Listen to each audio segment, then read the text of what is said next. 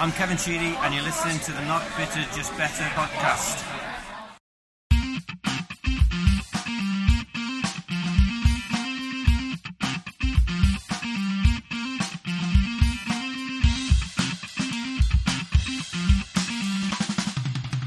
This is the Not Bitter, Just Better podcast. The Everton Hour. Straight from the street end.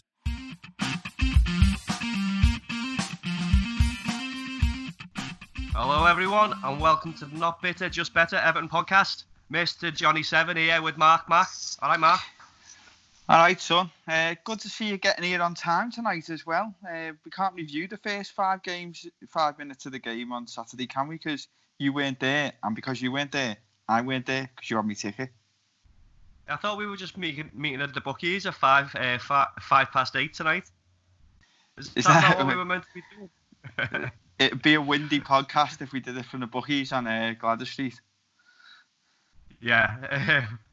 I hate when my brother messaged me and said, I've got Mark's ticket here, do you fancy taking it? And I was like, I'm going straight out. Do I really have to? So, yeah, that's what happens when you trust me with your season ticket.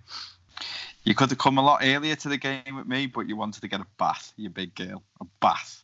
Did you have candles and a bath bomb? No, I just fell asleep in it for a bit. Anyway, I'm sure our listeners are well excited by our pre-match meet-up palaver on Saturday. I bet they're just surprised that you get a bath. That's what I bet they're thinking now. Probably, yeah. Yeah. So last week we ended up running cutting a little bit short because we recorded the first part a little bit early, and then we couldn't really finish it off. So I had to. I'm sure nobody noticed that seamless little edit by me.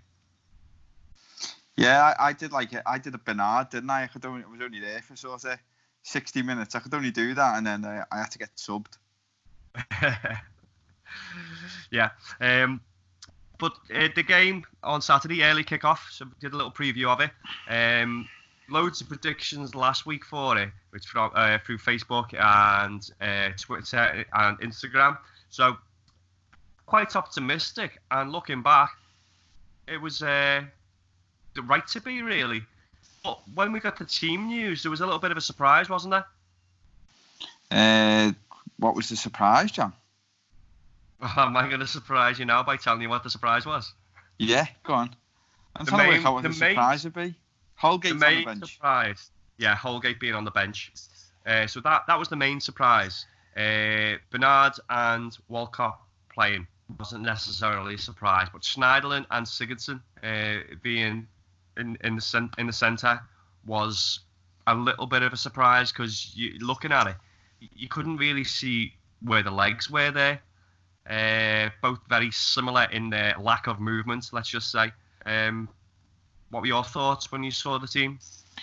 Yeah, like you said yourself, I was very surprised at Holgate not playing, if not at centre half, even to shore up that midfield. But yeah, Sigurdsson and Schneiderlin probably the two most derided players, I would say, in the squad at the minute, for form or general ability. But as I'm sure we're going to get to in a minute, I thought they both had good games. Yeah, they were decent. Yeah, Holgate probably being our best player so far, or most surprising turnaround so far under Ancelotti and Big Dunk, of course.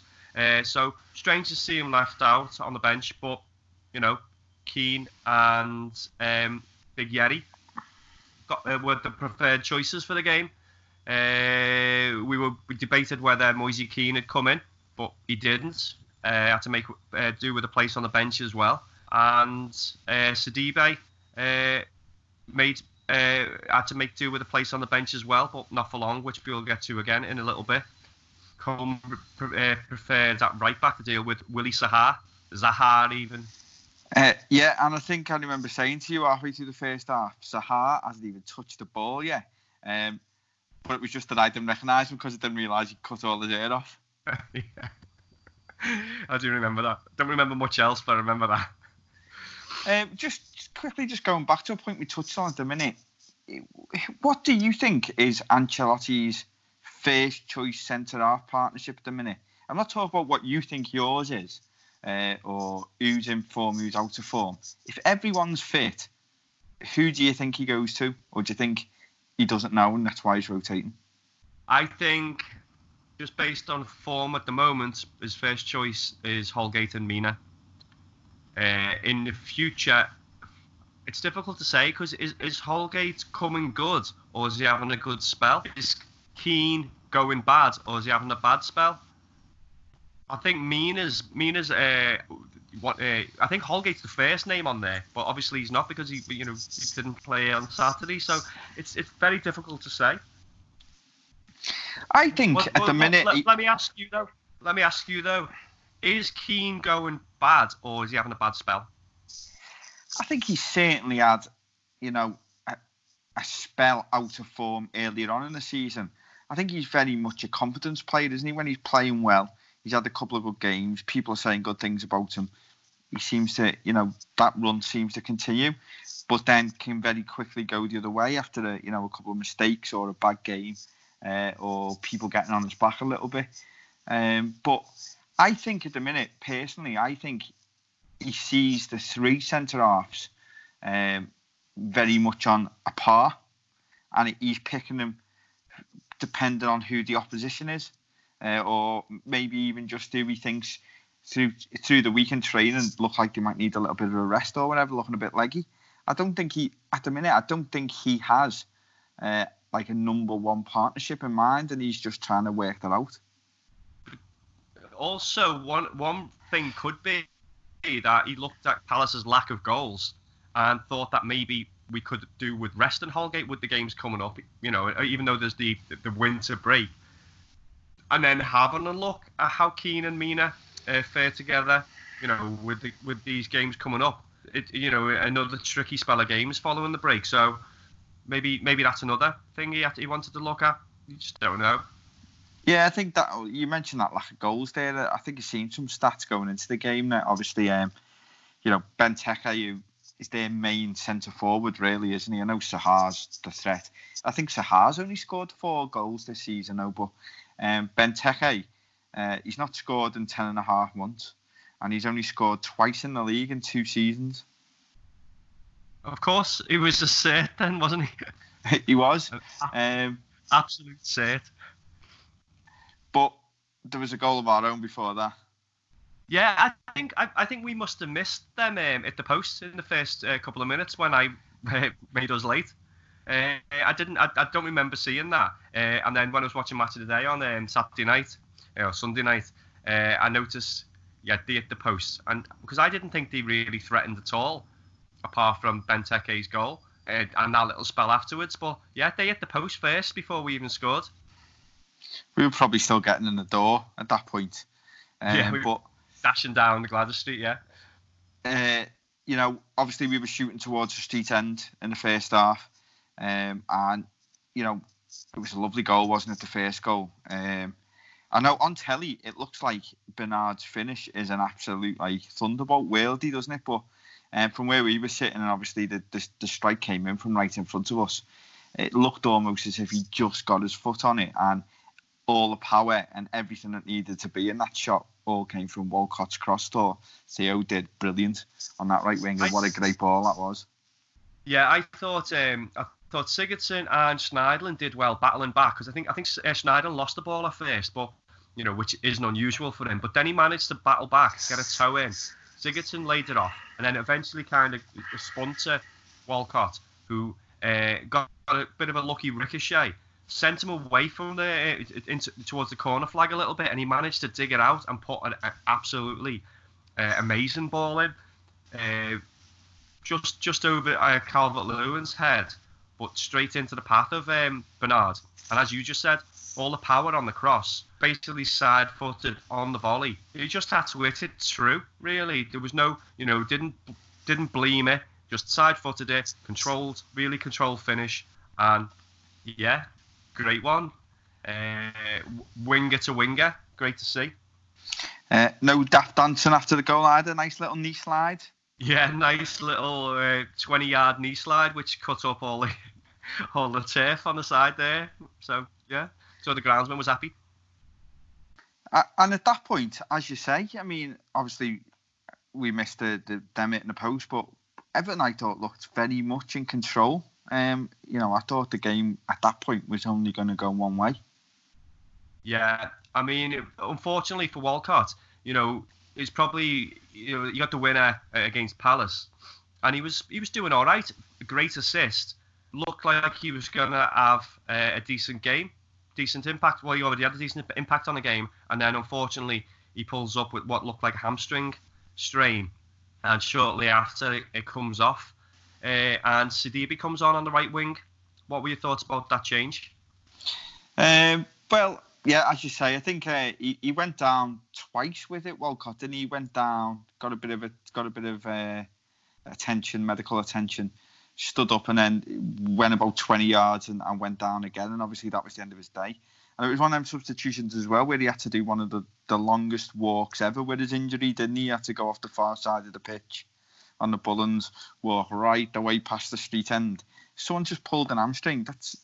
I know they're trying to stop time wasting, but is that really a good idea, having them walk an extra 100 metres or something on the injury? Yeah, you've just warped a little bit then. I think you got caught in double speed. Anyway, yeah, but he got a nice little round of applause for his efforts, didn't he? So it was good to see because he's also had a lot of stick. And he is contributing a little bit, but he goes from like these really good contributions and then just turns into the worst player ever. So it's just really frustrating. But I think that's why he's at Everton, and that's why he didn't succeed against, he wasn't super consistent and a well beater at Arsenal, was he? No, but I do think he's starting to show, signs of the form again of, that first half of the season when he first signed for Everton. He looked like he was struggling, didn't he, with the hamstring? He'd gone down a couple of times, and obviously the sub was made, and it was one of those where he had to do the long walk of shame, didn't he? He had to go off the far side of the pitch by the Bullens, walk right the way round past the street end, and it was like 150 metres or something, which is not good on a hamstring strain. But it was good to see that Sidibe was raring to go and fully equipped for the game, wasn't he? Yeah, what a dickhead. What a divvy, though. And then, in case anyone missed it, he didn't have his socks on, did he? So he managed to get one sock and then had to run back down the tunnel to get his other sock. And you could see Carlo's face. He was absolutely fuming. I remember when Walcott was doing his little lap of the pitch and getting his round of applause. Obviously, the game had started at this point because Walcott's off the pitch. I remember looking because I was trying to think in my head, where's Sidibe going to fit into the system? Is he going to go right wing? Is it going to be a bit of a change of shape? And I'm looking all around the pitch going, where is he? He's not right back. He's not right wing. He hadn't even come on. He got back to get his socks. This is one of those things that winds me up, honestly. Why can't a player just have his kit on under his trackie? Why did he always have to put shirts on? Why have they not just got the shirt under the training top or the coat? Especially this time of year when it's freezing. Yeah, mad. Did you watch the highlights where Holgate and Tom Davies were doing Bagsy 1, 2, 3 or rock, paper, scissors to see who got Sidibe's coat to put over them as a blanket? No, I didn't see that. Yeah, so Sidibe comes on, straight like for like swap really. He goes on into the right wing. My thoughts on this: Iwobi was on the bench and Keane was on the bench. Obviously, we were 1-0 up, so it looked like he tried to shore it up a little bit. But I think he started to get into the game a little bit then down there left hand side and our right. I don't think the balance was as good with us having the Sidibe and Coleman over there on the right. I don't think they linked up that well at all. Yeah, it was one of them, wasn't it? At first, I think there was a few people around us, a few dissenters in the street end, obviously wondering why Sidibe was the change. I mean, you had a lot of options there, didn't you? You could have put Richarlison out to the left, brought Keane on up front. Out on the right, brought Keane on up front. You could have brought Iwobi on, maybe had a little bit of a shift round with Bernard. There was a number of options they could have done there, really. But I do think I don't like Sidibé at right back. I think he's defensively suspect. He's always got a foul in him in a dangerous position, I think. But what I do think is, I do think he's a decent crosser of the ball, and I do think he can out-muscle players when he's getting forward.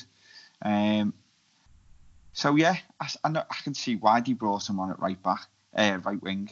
And yeah, but as you say, the last half of the first half, we didn't play well. I thought, we didn't show any sort of fluidity or whatever, and that's when Palace got back into the game with Mr. Benteke, who never scores, that we mentioned before. Yeah, so we went in at 1-0 half time, and then that's when it wasn't really we were, I think we were dominating the possession a little bit. They had a little bit of success down our right hand side with Zaha and AU, and it wasn't looking that shaky until they got the goal, and the goal itself was just so avoidable. The ball comes through to Benteke, he takes a little bit wide. Digne kind of forces him on the outside a little bit, but doesn't close him down quick enough, and he gets the shot away. Ultimately, it was quite a tame shot though, wasn't it? And it just goes through Pickford. Yeah, poor from Pickford again. Spoke about Jordan a few times over the last few weeks, and I'm not his biggest fan. I'm not happy with him. But as you say, I think, I think in Pickford's head, he's thinking, Dean's going to shepherd it out or going to push him wide enough to not be able to get the shot off. Perhaps he wasn't expecting a shot, but he should be expecting, even if he's not actually expecting it, he still should be prepared for that. And yeah, Paul went straight under him, and it's 1-1. Do you know what? I was talking to Paul's old mate Freddie. I was talking to him in Segura afterwards, and just saying about this Pickford, and the thing he gets criticised for a lot now is because he's like a little bit of a big time Charlie and thinks highly of himself, but that leads to rash movements and rash decisions. So he threw himself down. It was pretty much straight at him, stick your foot out, but he does that a lot. He flaps at the ball a lot and tries to do this extravagant kind of saves when really stick your hand up, stick your foot out. I think sometimes he is that kind of one for the cameras, or he does flap a little bit more. Just it needs a little bit more calm, really, and then playing for the side and not for himself, looking good. So he kind of redeemed himself not long after, though, didn't he? He did. I must admit, when it went 1-1, I feared the worst, in all honesty. Marco Silva's Everton probably would have capitulated at that point, and we probably would have ended up getting beat. But as you say, it wasn't long before we were back on top, and a bit of brilliance from our little Brazilian, that's Bernard, isn't it? But our Brazilian magician, Richarlison. Only it was all, the goal was all his, and I thought it was brilliant. Yeah, so just leading up to that, Benteke, I had another chance, well, two chances where the corner whipped in, kind of deflected off his knee or something, hit the post, Pickford flapping again, but then another chance he had where he had a header and Pickford closed him down, spread his body really well, and then not long after that superb breakaway.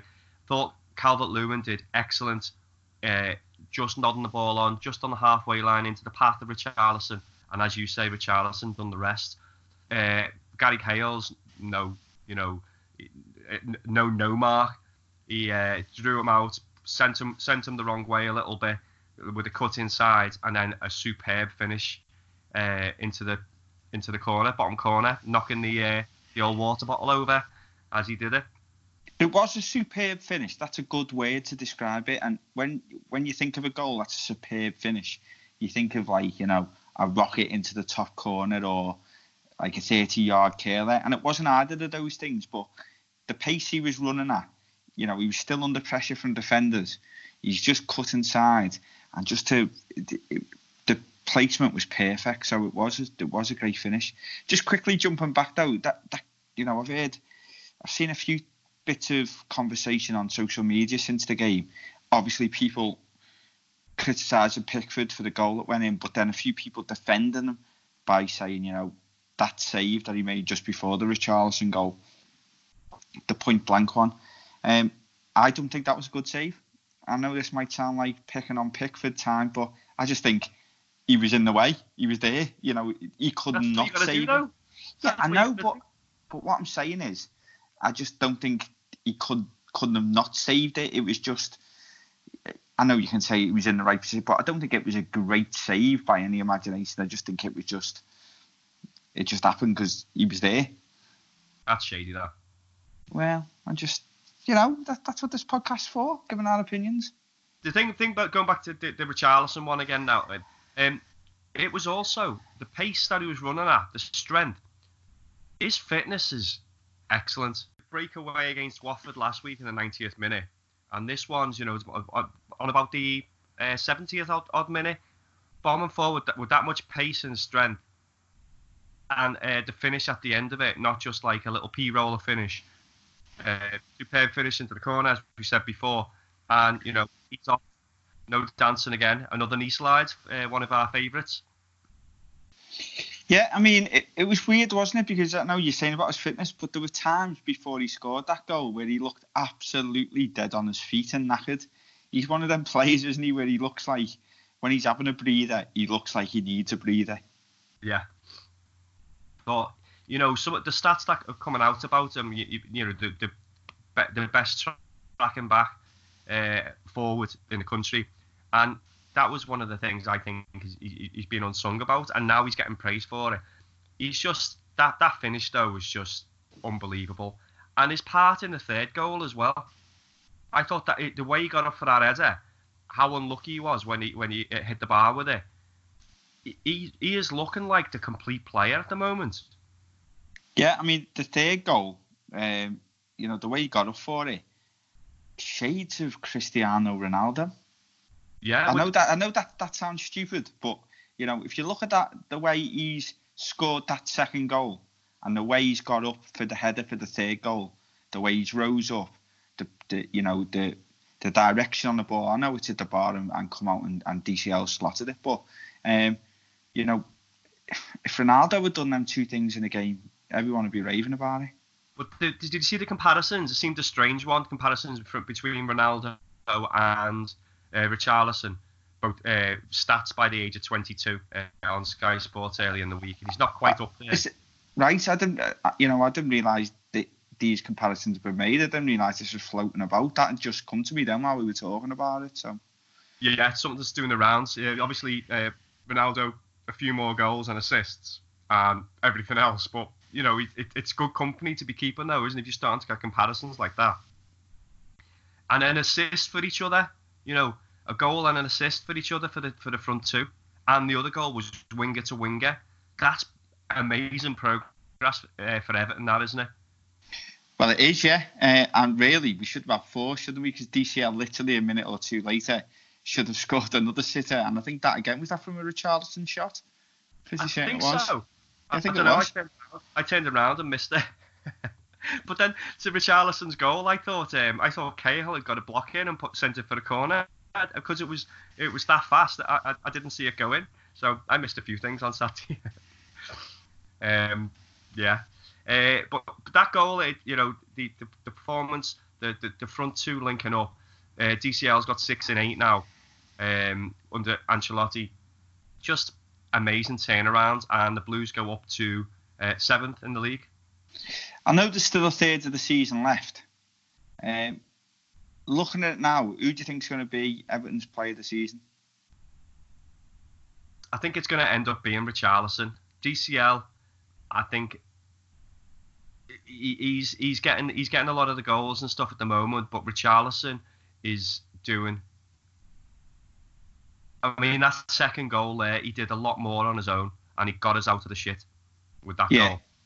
Yeah, I think it's going to be out of Richarlison, DCL. I think if DCL goes on and gets another 10 goals and for the rest of the season and gets past the 20 goals barrier or whatever, then it could very easily be DCL. But I think at the minute, Richarlison's certainly the favourite.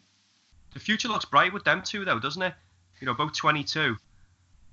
If we can keep hold of them, it does. There's going to certainly be people knocking about. Do you know what I saw the other day? I saw, obviously, interesting footy on Twitter and on Facebook or whatever. I follow a couple of quite a few Premier League teams, some of their fan pages, and there was one. It was an Aston Villa one. I can't remember what they call, like the Aston Villa Brigade or the Holt End Boys or something. And some lads are saying, whoever runs the page basically said, we'll sell Jack Grealish for 100 million in the summer, which will give us a war chest of 300 million, which I think if we spend on these realistic targets, we will make the top 4 next year. This is Aston Villa. And I was looking through the team he was going to buy, and bearing in mind he said realistic targets that Villa could get hold of. He had Wilfred Zaha on the right wing, and he had Dominic Calvert-Lewin up front. Okay. He just thinks, Aston Villa are going to come calling and just snatch up DCL like. I saw some similar kind of thing with the success Sheffield United are having this season. If they get into Europe, they'll have 100 million to play with, so they will test Everton's resolve for Richarlison with a 100 million bid. Sheffield United. Well, I've heard he's always wanted to play in a side with John Lundstram. That's what I've heard. Well, yeah. Okay. Yeah, anyway. So the Blues win 3-1. As you said before, under Silva, that could have been a very different story.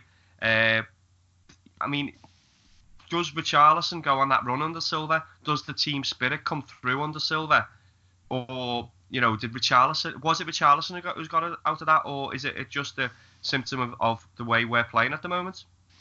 I don't think, it would have been the same result as I said before. I think under Silva, we'd have just, heads would have dropped. There'd have been no motivation from the bench. And I think we probably would have ended up 2-1 down, and then it could have been any score. On the subject of ex-managers, the game obviously in England, in the UK, was shown live on BT Sport, and our old friend Big Sam was on the pundit panel, and he was complaining about Everton fans singing about Carlo Ancelotti and having big flags. And basically, he said, don't forget that I beat Crystal Palace 3-1 at Goodison, and nobody was singing my name. Yeah, no, he's just a bella, and that fella, isn't he? Well, that's why he hasn't got a job now, isn't he? Yeah. So who would you give your man of the match to? I was thinking about this. For me, again, similar to last week. Obviously, the last week I went with Mina, didn't I? Because obviously he scored the goals, and it was his impact on the game. And this week it's going to be, for the same reason, it's going to have to be Richarlison. For his impact, getting us back into the game, and then obviously basically made the third goal as well. But you can't. It's an honourable mention for Morgan Schneiderlin. Yeah, I agree. I completely agree. I put on our Facebook that, and sometimes you don't want the fume, do you? You can't be dealing with the fume, so you don't like saying thought Schneiderlin had a good game, because people are going to come back to you and say, he's shite or whatever. Put out there, and it seemed like almost unanimous. He got man of the match from the people watching, and he did have a much better game. He just needs. Remember when he first played for us?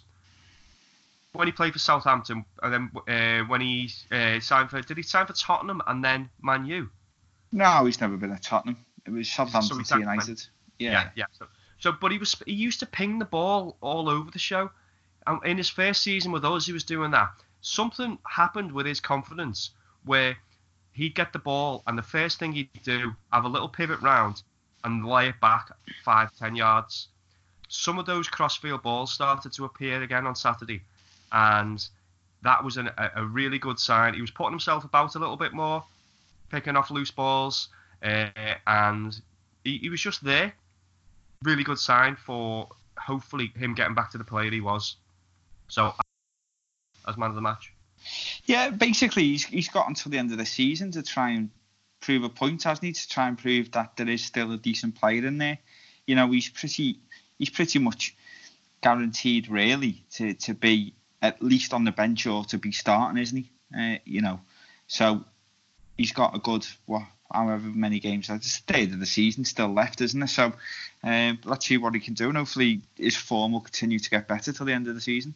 Well, if you got Delph coming back after the 1-game suspension, you would have thought it'd be a safe for him to make way and maybe Sigurdsson to play alongside Delph, and Delph being the more mobile.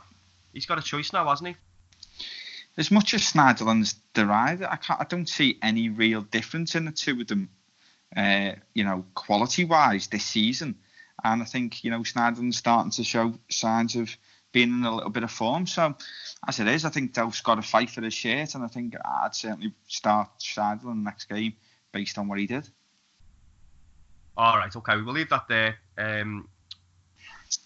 3-1, Blues up to 7th, and we're chasing a Europa League place now, so great stuff. Winter break time.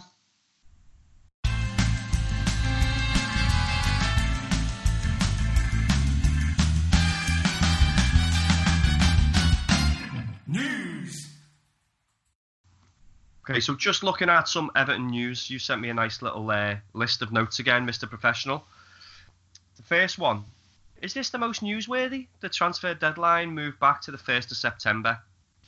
It may not be the most newsworthy, but it was the one that came up first while I was looking for Everton news through the week.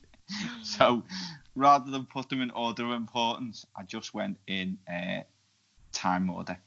And we were either going to start with this, or we were going to start with Philip Schofield's big revelation that he plays for the same team as James McFadden.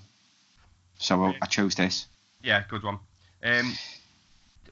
This thing with the 1st of September for the bigger clubs, that's great, isn't it? Because if they don't have a good start to the season, they've got a few games then to go out and cherry pick the top talent of the rest of the league.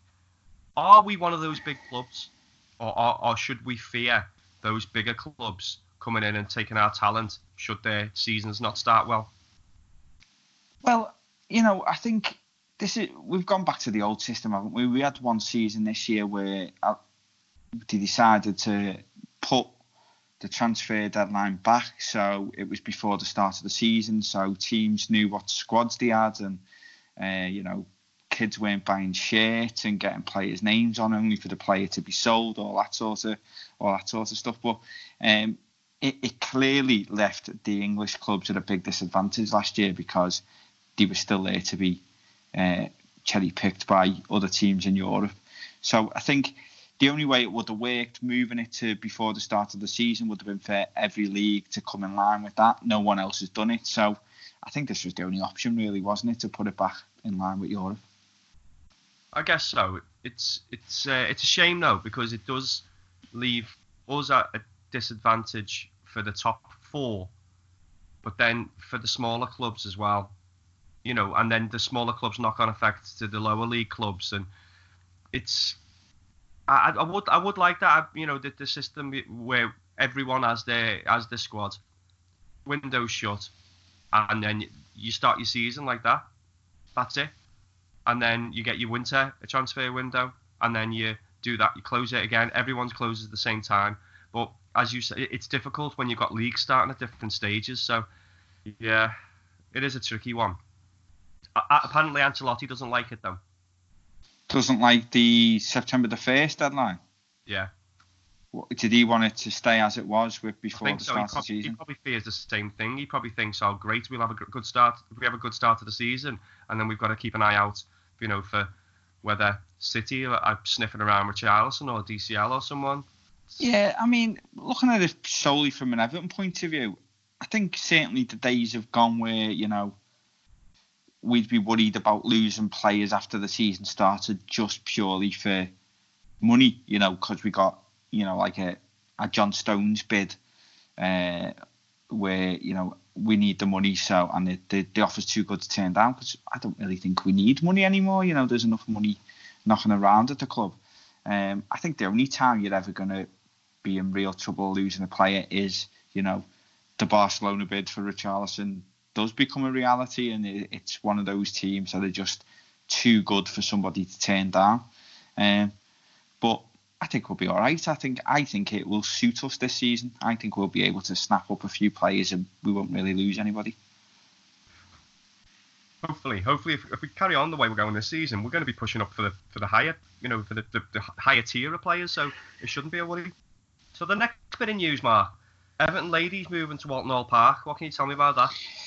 You could have built into this a bit better by saying we've finally got confirmation of moving ground, and then we could have gone into the Everton ladies story.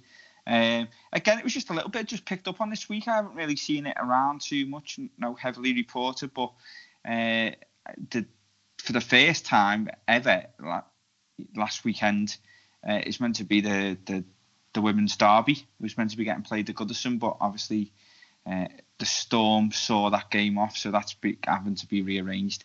And on the back of that, the news broke that Everton women would be changing. They usually play at Southport at the minute, which isn't particularly great because it's miles away, isn't it?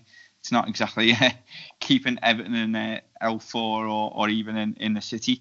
But they will be playing in L4 because they're moving to Walton Hall Park, which is one of the places that has been mooted for a new stadium for Everton in the past.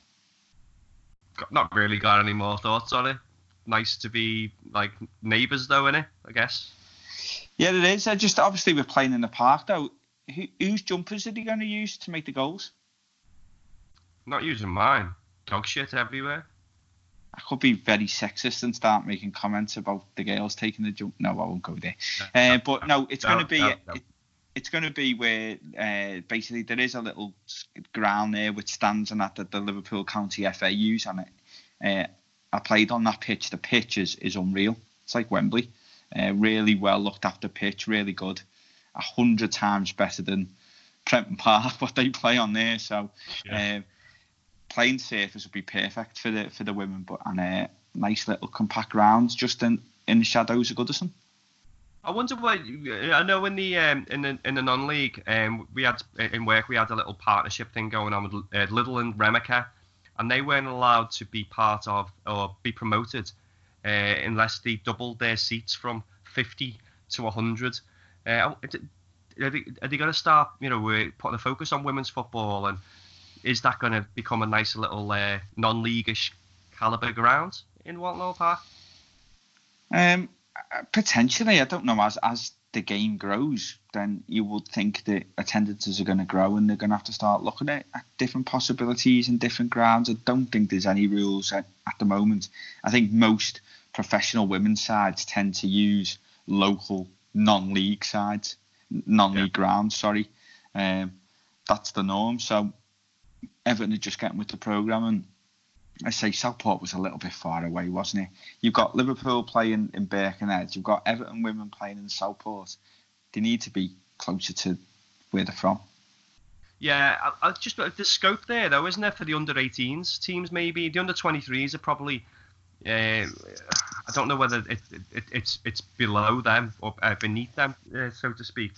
But maybe the under-18 sides gives them a little bit of a little bit of exposure in Walton as well, so maybe something to look at. Yeah, potentially, yeah.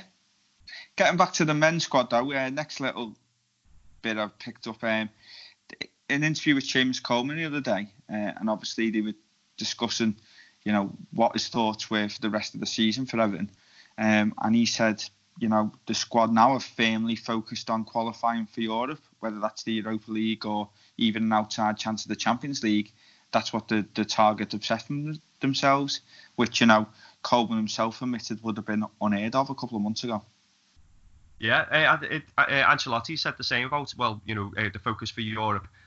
I think he's a little bit more realistic in his thoughts for Europa. But looking at that league table now, the way it is, one more win and the results go our way. We're within touching distance, so it's a mad one. And we talked about this a little bit last week about the Europa League, and I think we've got to be aiming for that with Ancelotti and looking to get back amongst the elite, and that's the first step to doing that. So I think you've got to. I don't think it is like when we got there with Moyes and that. He's going to know what he needs to do to strengthen that squad and manage that squad in order to cope with football on a European front and on a league front. Yeah, I agree, and I think European football, be it the Europa, or as we say, an outside chance of the Champions League, I think would be very different under Ancelotti. I think Everton would have a really good go at any competition we were involved in, and we'd see an Everton who were, really well drilled in European football from the manager himself. Yeah. Going back to Carlo, he came out with a glowing statement today about Liverpool being an informal city and like Everton being like a family club, and he wants to extend his stay past 2024. So his 4-year contract that he signed, 4.5-year contract that he signed, he wants to extend that already. So if he carries on the way he is, I think it's a certain, isn't it? Yeah, it's a bit early in the day, start planning for 4 years in the future. I think he's possibly just holding out for his free bus pass when he reaches retirement age. But he certainly started off well, and I don't think there's a single Evertonian out there who's unhappy with him or unhappy with the appointment. So long may it rain. I'd love to see us with a manager, that was here for 8, 10, 12, even more years. I think that's the secret to a club. I really do. You look at, I know, all right, some people didn't like Moyes towards the end, but the fact that he was there such a long time and really knew the club, that was when we've been the most successful, isn't it, really, since Howard? So, yeah. You did break up a little bit there, but I know what you're saying. But that kind of stability with, if you look at Arsenal under Arsene Wenger, of course it went a little bit sour towards the end. You look at Man United under Ferguson, having that kind of stability with someone who's got that kind of much success. He is one of the oldest managers in the league, but there's no reason why he can't go on into his 70s. You look at Roy Hodgson, who's, in his 70s now. There's no reason why he can't. So, yeah, go for it. No, I agree. This is the Not Bitter, Just Better Everton podcast. If you haven't already, go and like us on Facebook, facebook.com/EFC Not Bitter, Just Better, or you can find us on Twitter at JustBetterEFC. Right, the next two stories I am going to christen are down with the kids section, because I'm going to skip one and go to the last story I've got wrote down here, because I don't even know what this means. Being a 41-year-old man, Everton have today announced that they've launched a TikTok channel. Now, to me, TikToks are those little minty sweets you get in a little plastic box. You shake your Tic Tacs at me. Exactly. Yeah. What's a TikTok channel, John? It's the latest Vine kind of thing with little 15-second videos. Vine died off a while ago. They keep trying to redo these newer variations of it, and yeah, I don't know. So I'm what far sort too old of for it as well? I've got no idea. What sort of content can we expect to see on an Everton TikTok channel, do you think? A lot of Moise Kean dancing, a lot of lip syncing, a lot of Richarlison doing a pigeon dance, broo broo, and yeah, I can't think of much else. Will we see like the Kevin Morales chicken video? Will something like that pop up again? Chicken? I don't know. I can't. Oh yeah. I don't know. I really don't know. I mean, I've seen people sharing it on Instagram and stuff like that. We're far too old for that kind of stuff. I'm far too old for Instagram, but I'm trying to manage that. Yeah. We added someone to our work Facebook Messenger group the other day, and he's like, "What are you using this for? My nan uses this." So I don't know. We're just old, Dad. Do you remember when we were kids, and if you wanted to do like fantasy football, you had to do that thing where you had to send off, you had to mail your team in. Do you remember that? Yeah, and you used to do it for the first week and pick your side for the first week, and then that was it. You couldn't be bothered anymore. Yeah, no one had stamps, did they? Just start sending letters. So we've got other bits of news here, which aren't necessarily news as such. You've put ex-players. Rom's digestive No, hang on, you missed a bit. We skipped the story because I wanted to get to the TikTok. In our other story, in the down with the kids section, a couple of players have, obviously it's the winter break, a couple of players have had a few days to get away, and a couple have headed over to New York. Tom Davis and DCL are over at New York Fashion Week. And they are causing a riot there on social media with some of the outfits that are going on. Have you seen any of the pictures? I have seen some of the pictures, yeah. Fair play to them. Do you know what? Exactly. That was my thoughts exactly. And listen, you've been known to wear a few crazy outfits in your time, haven't you? When it comes to crazy fashion ideas, you easily beat me. However, I have actually been to New York Fashion Week, but you didn't know that. You couldn't tell. You couldn't tell at all. I introduced the suede Adidas trainer to New York Fashion Week. I was just there randomly in New York a few years ago, and it was going on, and there was some odd outfits going around. But Tom Davis loves a long coat, doesn't he?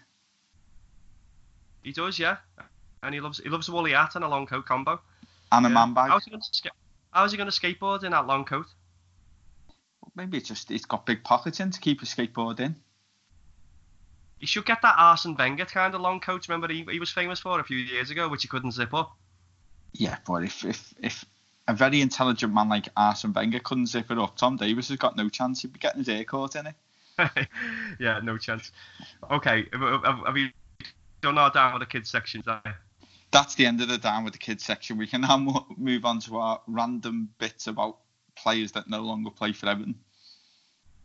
I was scraping around digestive the news. Problems. Yeah, Have you seen it? Problem. Did his biscuit fall in his brew? That definitely would be a digestive problem. No, apparently I don't know if you've seen this, but he's back banging them in Italy now for Inter. And he's basically said that last year when he was at Man United and he was fat, it wasn't his fault he was fat. It was because he had like some sort of season-only stomach issue. Do what? I don't know. Apparently he had a stomach problem. All right, okay. Well, he did have a stomach problem. He was fat. That just lasted for one season. Yeah, he had a stomach problem. He was fat for one season. Yeah. Do you think he was misquoted then? Instead of having that saying I had a digestive problem, it was I ate too many digestives. Yeah. He had a digestive addiction. Yeah, that was it. Yeah. Well, whatever he's saying, for whatever works for him, and now he thinks he's, fit, lean again, and he's knocking goals in again. It's sometimes it's in the head, isn't it? So. It is what it is. I saw that you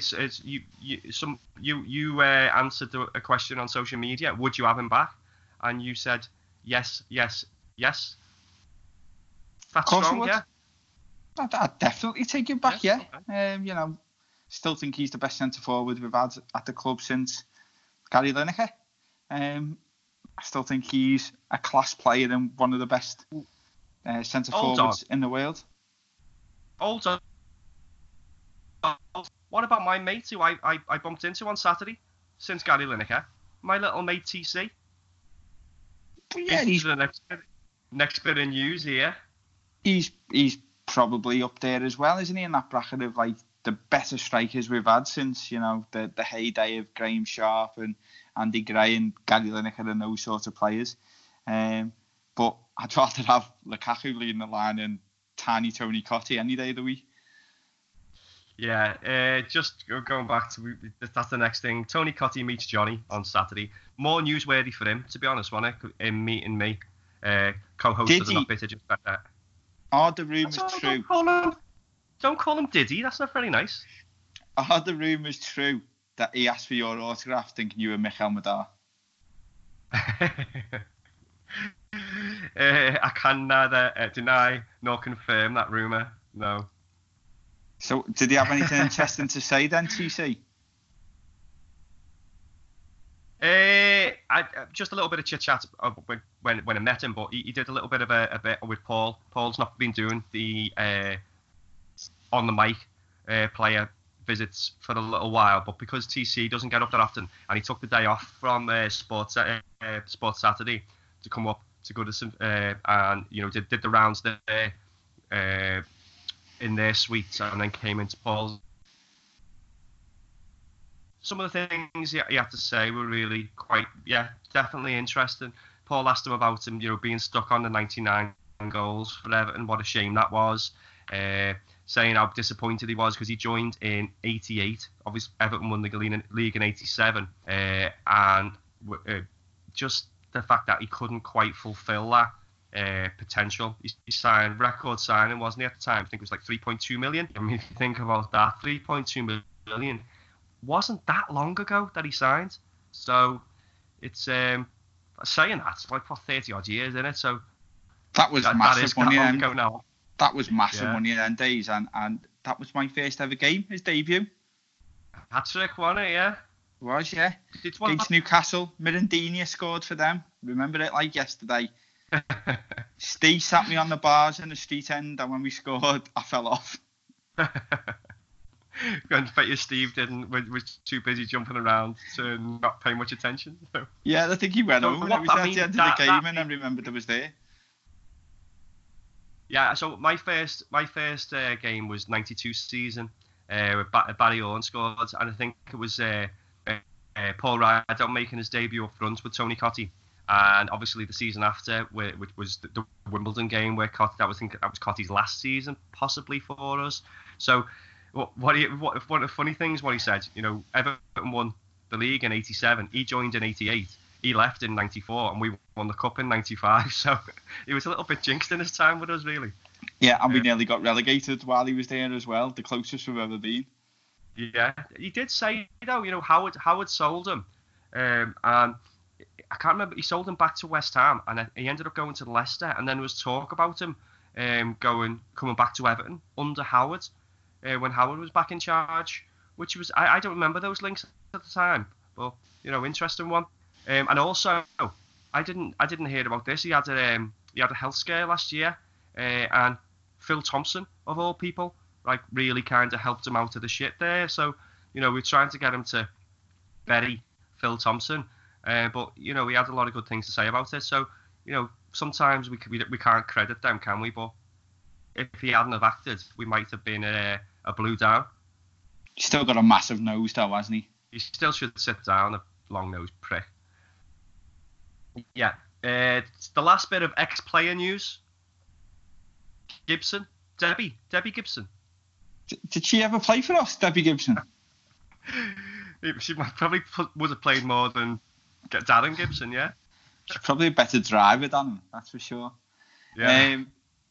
Darren Gibson was without a club up to the transfer window, and now he's signed for Salford City. So he's back with his old pals, Giggsy and Scholes and Button and the Neville. So Phil Neville and Darren Gibson, two ex-Everton players now playing over there at Salford.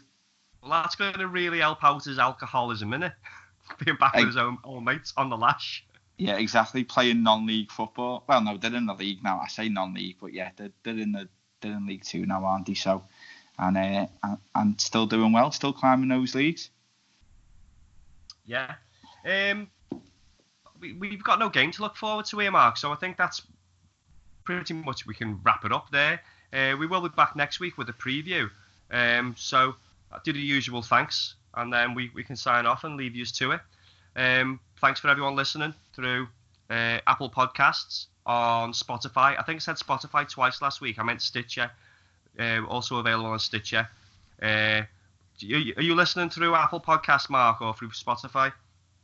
Apple Podcasts at the minute.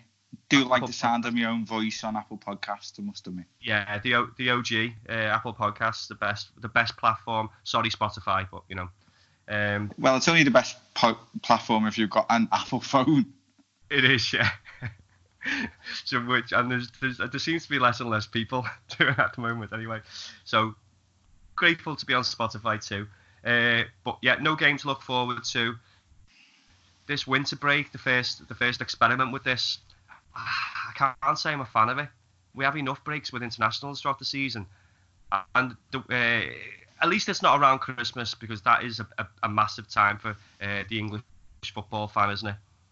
Yeah, I must admit, when I left you in the ground, I had to get back because I had childcare duties of all things. So the minute our game finished, I ran out to the ground, and the weirdest thing happened to me. It's never happened to me before. I got up by the bookies on the corner, and there was a taxi with its light on. I jumped straight in it on Goodison Road. Honestly, and it beat all the traffic. It got straight out, and I thought to myself, that's boss. So I was thinking, yeah, I'll get back, pick my little girl up, get in the house, get the iPad on, watch a game at 3 o'clock, because I'll be well back for 3 o'clock. Got back at 10 to 3, all set up. There was no games at 3 o'clock. There was one other game at 5:30. Gutted. Well, I told you what my potential plan was, wasn't it? I was going to try and shoot over for the Tranmere game. Me mates over there didn't end up doing that. Ended up staying with Paul and Mark and in Segura for a little bit. And Tony Cotti. Don't forget Tony Cotti. Oh yeah, me and TC, yeah. And then ended up going over to Birkenhead anyway. Missed me stop in Birkenhead, so ended up in Oxton or somewhere. Absolutely bursting. So just trying to find where my mates were in Birkenhead Centre. Tranmere got beat. You did your childcare. I did my childcare with my pisshead mates and myself afterwards. So, good weekend overall. Yeah. So I think that's enough of our weekends in general, isn't it? Nobody's still listening to this podcast, so it doesn't matter. So I'm off to eat a full packet of digestive biscuits anyway. Nice one. Catch you later, Blues. Cheers.